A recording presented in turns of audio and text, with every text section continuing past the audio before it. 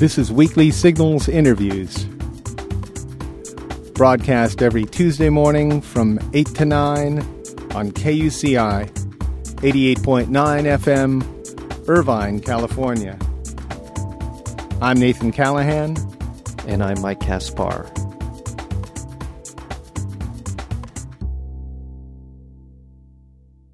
For 5 long years in the 1950s, Senator Joseph McCarthy's anti-communist crusade dominated the American scene, terrified politicians, and destroyed the lives of thousands of U.S. citizens. In his book, The Age of Anxiety, McCarthyism to Terrorism, our guest today, Pulitzer Prize-winning journalist Haynes Johnson, tells this story through the lens of its relevance to our own time, when the current administration has created a culture of fear that again affects American behavior and attitudes. Until recently, Johnson was associated with the Washington Post as a national affairs columnist. He is the author of 5 bestsellers, including The Best of Times. Haynes Johnson, welcome to Weekly Signals. Thank you. Nice to talk to you. Nice to talk to you. Thanks for coming on. How are you doing today? It's fine. Washington's good. We're bright here. The rest of the country, I don't know. Really? It's sunny there? I mean, Washington is always, it's never normal here. It's not just the weather. The atmosphere is electric here in the city. Everything is uncertain. We're looking up to a great, important speech tomorrow night that's going to be critical in history, I think, for this president and our future years to come on the Iraq situation from Bush. Yeah, I'm a little bit frightened myself as to what's going to happen. Do you feel optimistic? No, I don't. I would like to say I'd like to be an optimist. I'd like to feel good about it.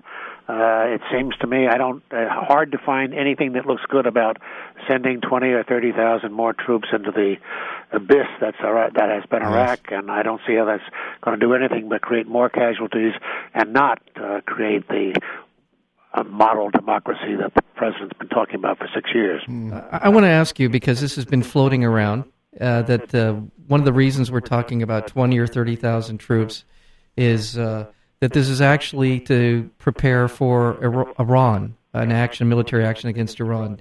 Have you heard anything about that? Oh, yes. Washington, as always, has been not just a buzz, but they are planning operations involving Iran, singled out as one of the axes of evil some years ago in the President's State of the Union message, and Iran is being seen as now the real enemy, the real target, and the fear is that if we don't pacify Iraq and solve the problems there, I'm not saying we can at all, but that's the premise, that we'll be dragged into a real confrontation with Iran, and the whole Middle East will go up in flames. So there's nothing good about this prostrate right now. But what I mean is that the 20,000 troops are really intended to be for Iran, not even Iraq. Well, no, I don't know about that. I Okay. can't. Okay. I don't know that that's the case. Okay. In fact, I disbelieve that. 20,000 troops for Iran would not be enough. Number one, Iraq fought a war against Iran, and when Saddam was in power, and they lost more than 1 million casualties on both sides. Yeah. So I don't think the 20,000 and added to 140,000 American troops would make the difference. So I don't think that's the case. Okay. Well, either way, it is an age of anxiety. Yes. And that's the name of your book. Now, for our listeners who aren't familiar with that period of time, can you just give us a little primer on McCarthy and McCarthyism? Yeah, the title goes back to the period when the 9/11 happened. We all had this understandable fear that things had changed forever in America, and we were sinking into an abyss that we hadn't been in before. Fears were, you can't go to airports. You're looking up in the skies. You can't fly. Terrorism is around, and so forth. And it seemed to me that we had forgotten the real fear that existed after when the Cold War began in 1946 with the Soviet Union, when they had the atomic bomb. Then we were about to launch the hydrogen bomb, and the Cold War had started in real, and people were in school, school children who would be listening, who were alive at the time, will remember huddling under their desks in grammar school because to protect themselves from nuclear attack. Of course, it wouldn't have protected themselves. And people were having fallout shelters in the backyard. There were civil defense structures in every city in America and the downtown of our country. And the fear was that civilization as we knew it was about to be extinguished by that fear. And that fear led to the growth of the demagogue named Joe McCarthy. He took that legitimate fear, concerns, and translated it into political power by attacking enemies within, as he called them, traitors within, as he said, from the president on down. The reason we were in trouble was because we had traitors and we had given away our secrets to the Russians, and we were being infested by spies, and it started from the White House on down. Now, this got personal with you too. I mean, it involved your family. Your father was a writer at the time, and he was part of all this. He was being accused.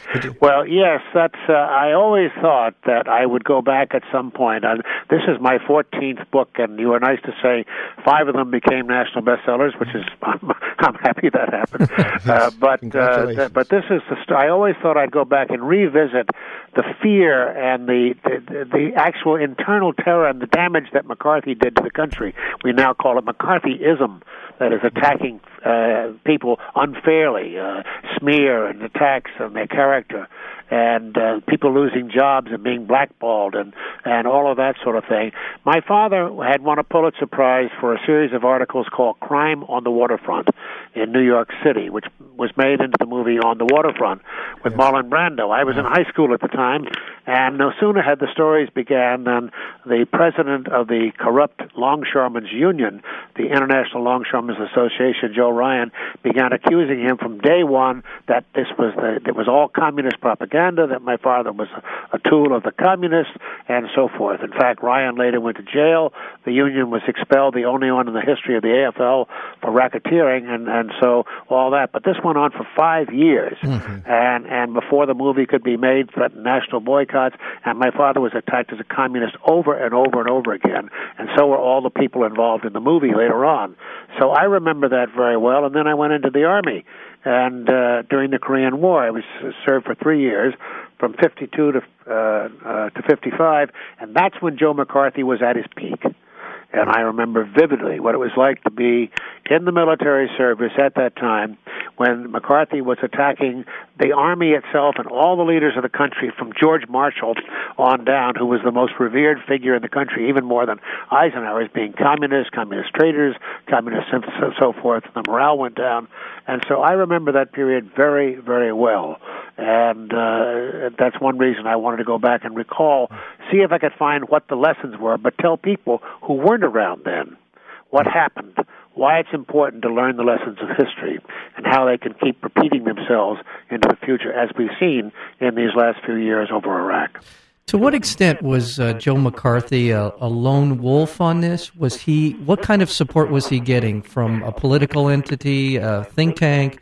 Where was his information and where was his political support coming from? That's a very good question. McCarthy was not a lone wolf. That is to say, he wasn't the first to talk about communism, the first to talk about the fear of communism and the threat that it faced in the world. In fact, the Republican Party at that time won back control of the Congress in 1946 when he was elected for the first time since 1928 by fear of communism, using that threat. McCarthy picked it up and used it and exploited it in the years to come until he, as it got more and more ominous as the Cold War enveloped, and he became a useful vehicle for the party at that time, and they didn't like McCarthy. He didn't have many, and there are two things. He was a likable rake, a rogue and all that, apparently charming at that time, later on not so much at all. But McCarthy was viewed as even by the Republicans, as sort of an outrageous guy, but he was useful. And he became their most successful candidate, making speeches for party members around the country, and he led to the defeat of a number of leading Democrats. The majority leader of the House, of the Senate, all those things took place under McCarthy, and losing the White House, he started attacking Truman using the fear of communism. So as he evolved with more and more power, he became almost an untouchable, and then he was really off in this period of fear that is unparalleled in American history. Well, in addition to the support he was getting from the Republican Party, by the way, I want to remind our listeners that we're speaking with Haynes Johnson. The book is The Age of Anxiety, McCarthyism to Terrorism. But in addition to the political support he was getting from the Republicans, there was also a context outside of the political realm with the trials of Julius and Ethel Rosenberg, and there were a number of other sort of outside events that were occurring that it fed into this hysteria. Yes, it did, and it was hysteria is the word, because the Rosenbergs, as Julius and Ethel Rosenberg, were arrested and convicted and executed as being communist spies or passing on information to the Russians. I don't think that it should have ever been executed. There's no doubt that they did indeed pass on secrets to the Soviet Union, but the secrets wouldn't have held. Anyhow, the Soviet Union would have had the bomb in a year or so, as the best scientists know and would tell you. But nonetheless, it was a part of the backdrop that there were indeed spies. And of course, why should we be surprised? We have spies all over the world ourselves, and so do everybody else. But this sense of the enemy within, that's what it was. And so you had things like the Rosenbergs and J. Edgar Hoover of the FBI was wiretapping and following people. There was a cloud of fear and suspicion, unlike anything we've had, worse than this period right now even, in that and how enveloping it was, although the same kinds of tactics applied then as well as now. So, go ahead, Mike. I was just going to continue on. As he gained momentum and was able to attract a lot of attention, he went after the Army. You referred to that earlier. At what point? I mean, this is one of the revered institutions in America, the armed forces. Who led the pushback on McCarthy, and didn't that begin to precipitate his undoing? Well, by that point, it really is important to put in context for people who don't remember the period at all or haven't read about it or studied it, that McCarthyism, as we now know it in a part of history, lasted for 5 years from 1950 through 1955. The communist fear had been building up for years before that, as I said, over the Cold War, the bomb, the Rosenberg spies, and all that. But the fear that McCarthy enveloped and used so effectively was in that period when he was riding ever more powerful. He wanted to be president of the United States. And Eisenhower becomes the first Republican president again since 1928, since Hoover was elected in 1928, ending the Democratic rule of the New Deal and Harry Truman, and here comes Ike in there. And not only did McCarthy attack this is what happened, not only did he attack the Democrats as being the party of treason and the rest, he started attacking Eisenhower and the Republicans themselves. And this is where it's almost Shakespearean, sort of a tragedy in many ways of someone whose hubris, whose psychopathic behavior. He was a drunk. He was drinking wildly, and he became more and more convinced that he was the most powerful man in the country. And in fact, in many ways, he was. And he had an effect on that period of conformity and spies and traitors within and attacking intellectuals, writers, teachers, you name it, newspaper people, journalists, were all linked as the part of the communist conspiracy. And as McCarthy got more and more powerful, more and more things fell into his hands, he really thought he could be elected president of the United States. And so did Eisenhower, by the way. One of the things that, I don't want to keep monologue here, but one of the things that was most fascinating to me is how I've changed my opinion of Eisenhower. And I have to say that when I came to Washington, I came here in 1957 as a young reporter, hard-eyed, 3 years in the Army, graduate of, I got a master's in American history at the University of Wisconsin, and Eisenhower was just starting his second term. He's the first president I traveled with, and I did travel with him. And McCarthy had just died 3 months before. But I thought Eisenhower was this old, kind of doddering, grandfatherly guy, not very effective, and I didn't have much respect for him. I now have totally changed my view on what I find in the records and the archives and all the rest. Eisenhower loathed McCarthy. He had all the great instincts to take him on, to eliminate his danger and his threat to American democracy. But he wouldn't do it despite the importunings of his closest friends, his brother Milton, who was his closest advisor, other people within the administration, because he felt, and he would say over and over again, I'm not going to get down in the gutter with that guy, the gutter being with Joe McCarthy.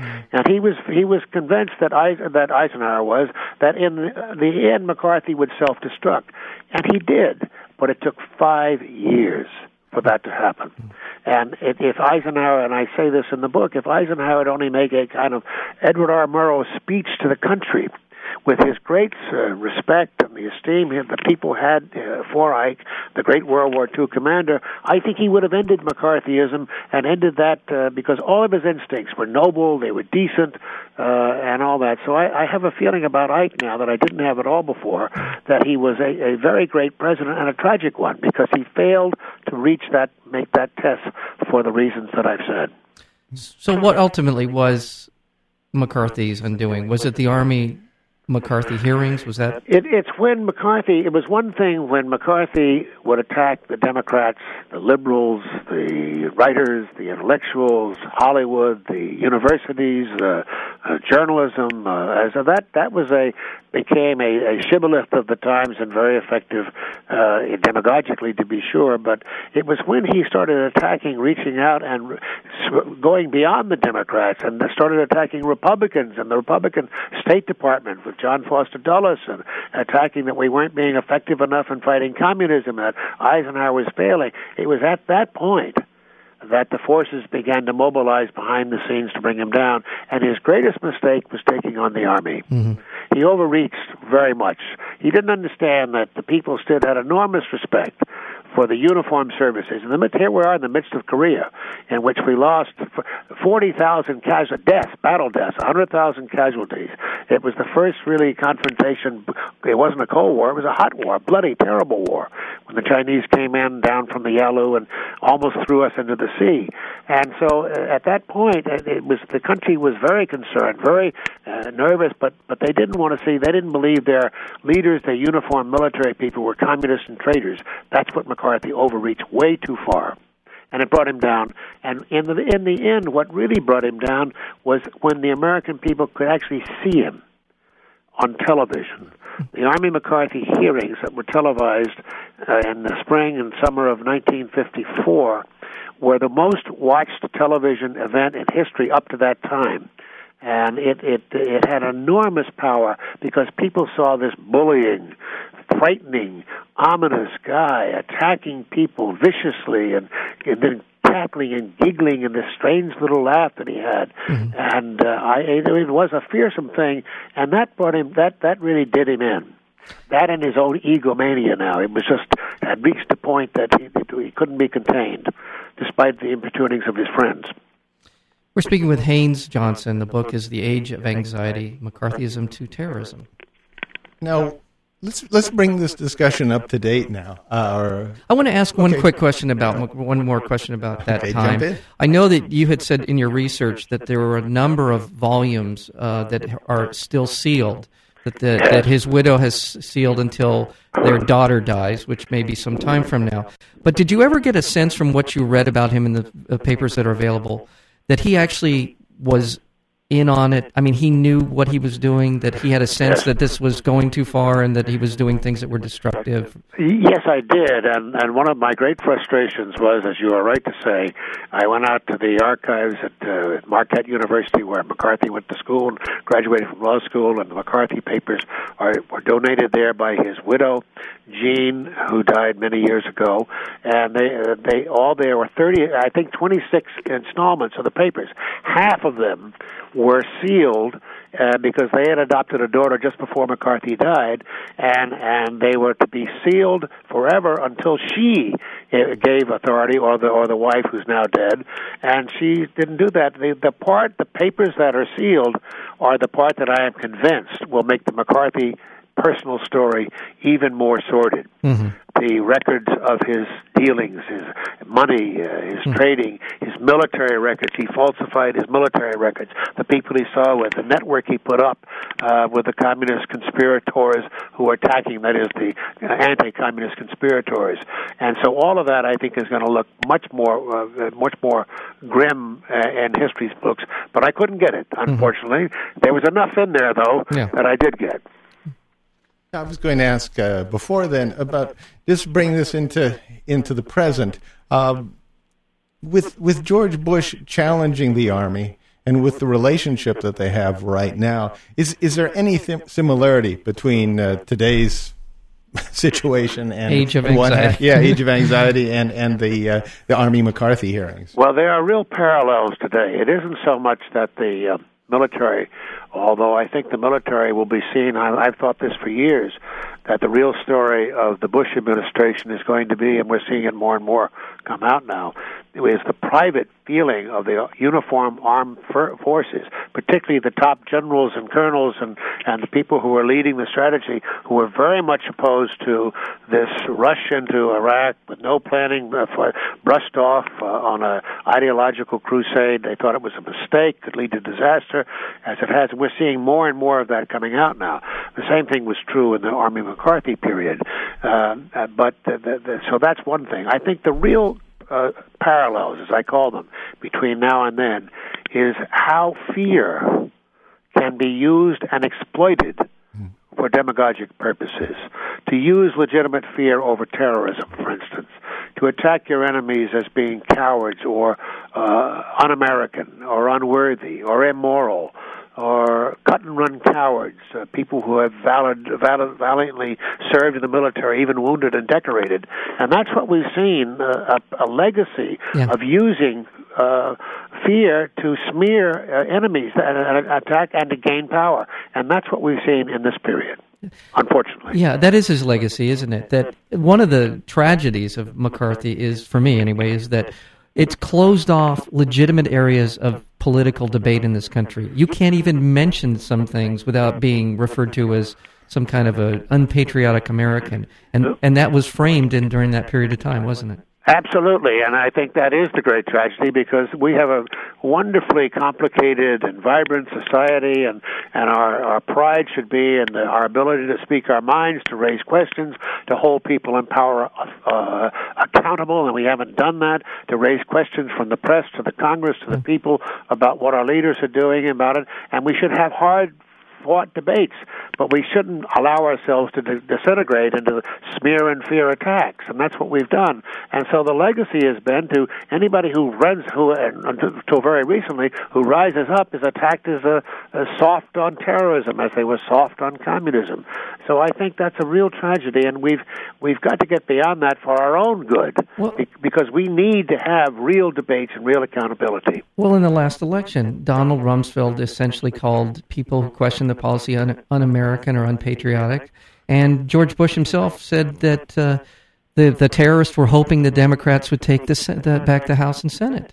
Yes, I really do think that it's going to be a shameful period when you look back, exploiting the fear that the nuclear cloud is hovering over us that was used in the last presidential election, and the last two midterms, not this one. It didn't work this time. No. They used it again, but this time, because everybody can see what's happening in Iraq, the erosion daily of turning on your television, seeing nothing but flames and disasters taking place has had a powerful, belated effect on our psyche. Haynes Johnson, do you see a possible constitutional crisis if the military essentially balk at what the president wants to do? Do you see something in this dynamic where the military will say no more and we will be faced with this sort of civilian military-controlled crisis? Well, I have friends who have written novels in years past about those conspiracies that the military would take over and they'd be pushing back in the Cold War period. And I have never thought that was likely.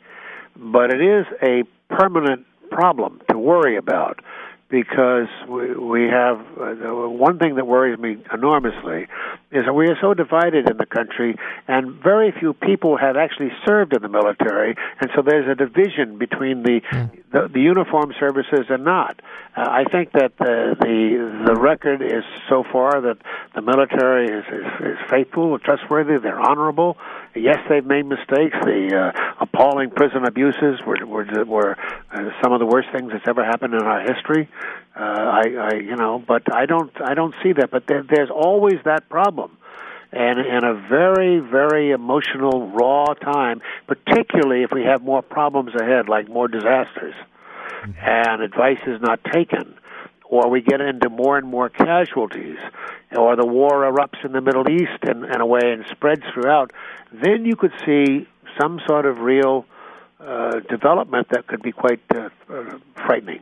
Well, send us out on a positive note. With the change in Congress, do you see things, less anxiety in our future? Do you see an opening up of the process? Yeah, Do you see... I don't. I'm glad you said that. I don't want to leave the thought that I am awash in gloom and doom and think the worst of the world is falling. We have terrible problems, but I am optimistic about, if you take the long view of American history, it takes us a while to define what we think is right.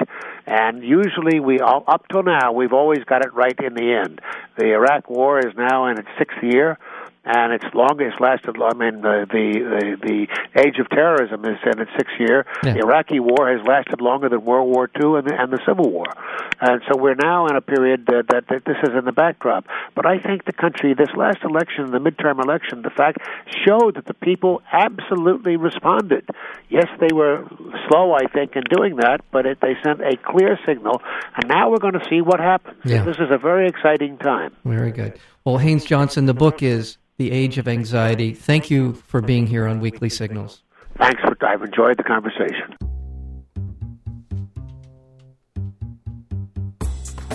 To learn more about Weekly Signals interviews, including upcoming guests, or to download the podcast, visit our website at weeklysignals.com.